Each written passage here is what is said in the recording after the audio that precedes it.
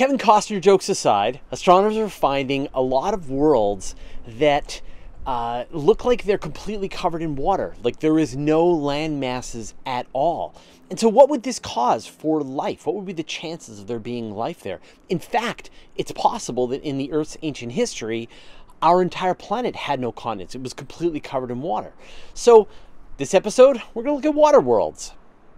One of the long-standing questions astronomers have had is, are we normal? Is our solar system a template for what we might expect to see as we look out into the Milky Way at other star systems? As the data continue to come in, the answer to that question really seems to be no, we're not normal. Star systems seem to have a huge variety of planets orbiting them. Familiar planets like our own terrestrial, gas, and ice worlds.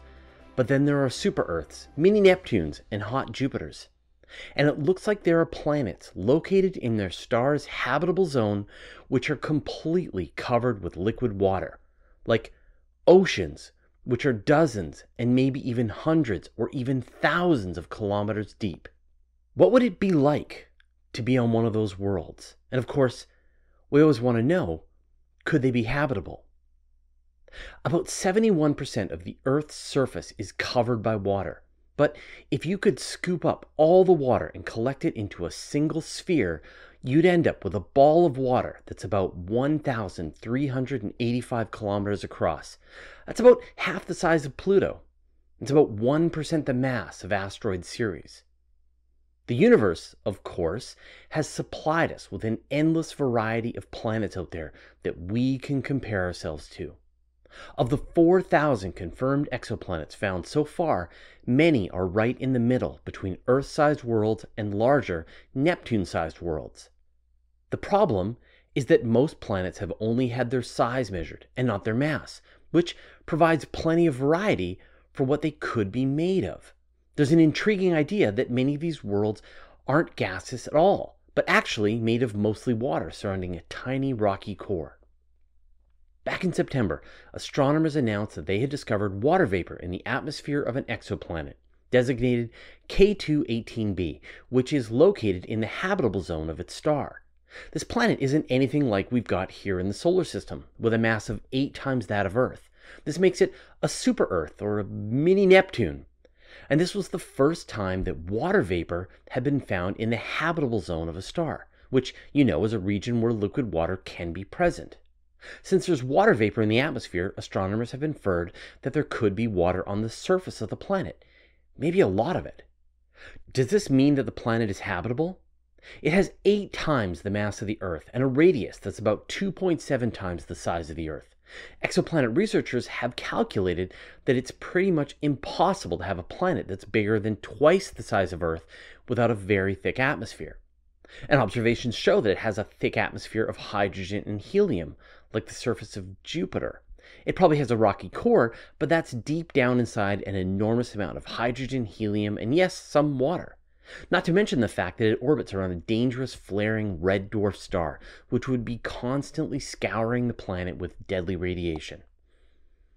What makes this discovery exciting is that astronomers were able to find a planet this small, this close to its star, opening up the possibility for future discoveries. But astronomers continued to study K2-18b and were able to run the planet through a variety of scientific models to try and figure out what's actually going on there. And they recently came up with 3 possibilities. It's either a rocky world with a core that's 94% iron with very little water and a very thick atmosphere of hydrogen and helium. Or it's a mini Neptune with an Earth-like core and more than 54% water. Or, and this is the intriguing possibility, a water world with a small Earth-like core and almost 90% water with very little hydrogen and helium. Now let's talk about that third possibility, since it opens up some interesting ideas about the habitability of ocean worlds.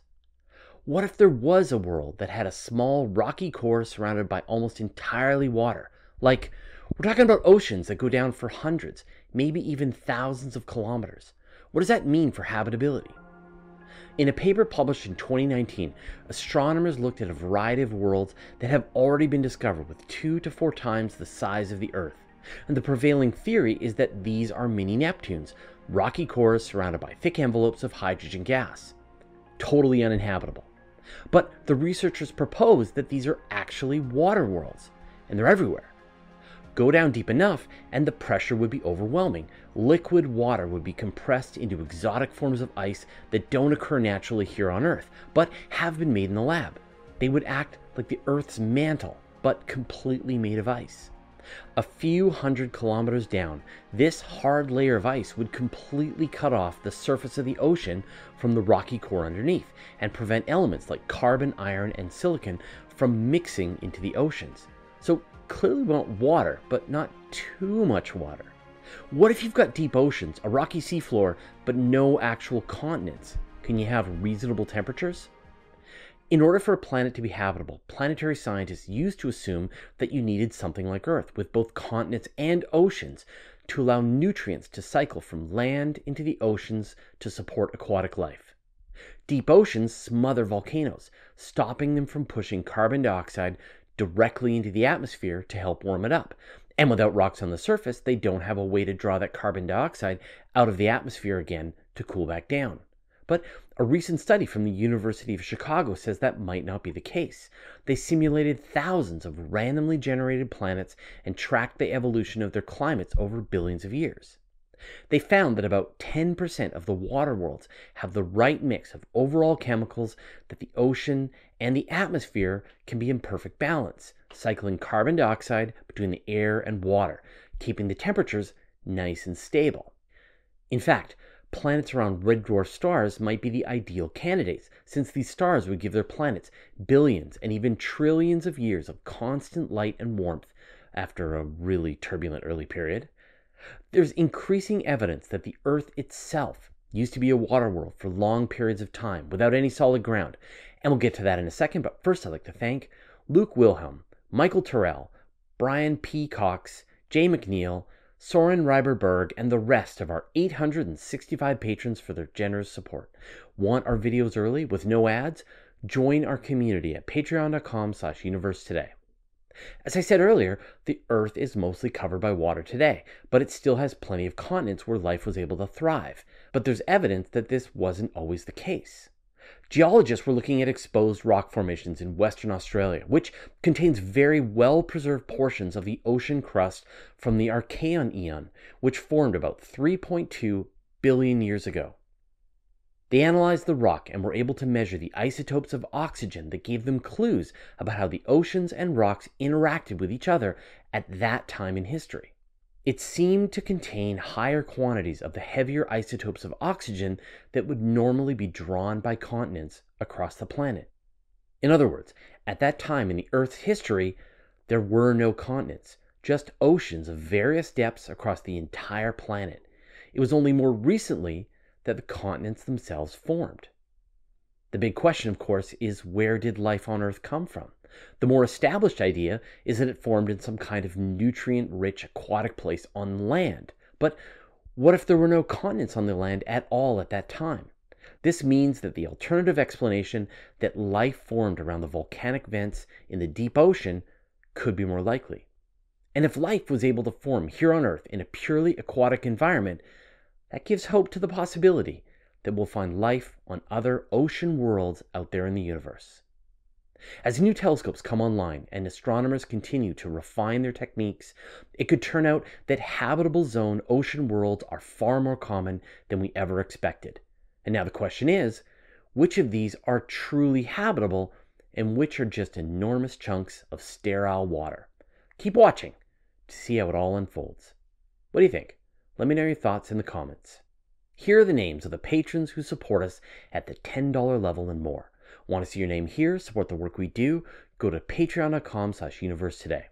And once a week, I gather up all my space news into a single email newsletter and I send it out. It's got pictures, brief highlights about the story, and links you can find out more. Go to universetoday.com/newsletter to sign up. And did you know that all my videos are also available in a handy audio podcast format so that you can have the latest episodes as well as special bonus material like interviews with me show up on your audio device? Go to universetoday.com/audio or search for Universe Today on iTunes, Spotify, or wherever you get your podcasts. And I'll put a link in the show notes. This video was focused on ocean worlds located in the habitable zones of their stars, but there's growing evidence that the vast majority of habitable worlds are actually ice worlds, like Europa and Enceladus. There could be 1,000 times as many of those places compared to planets like Earth. And here's a video that goes into it.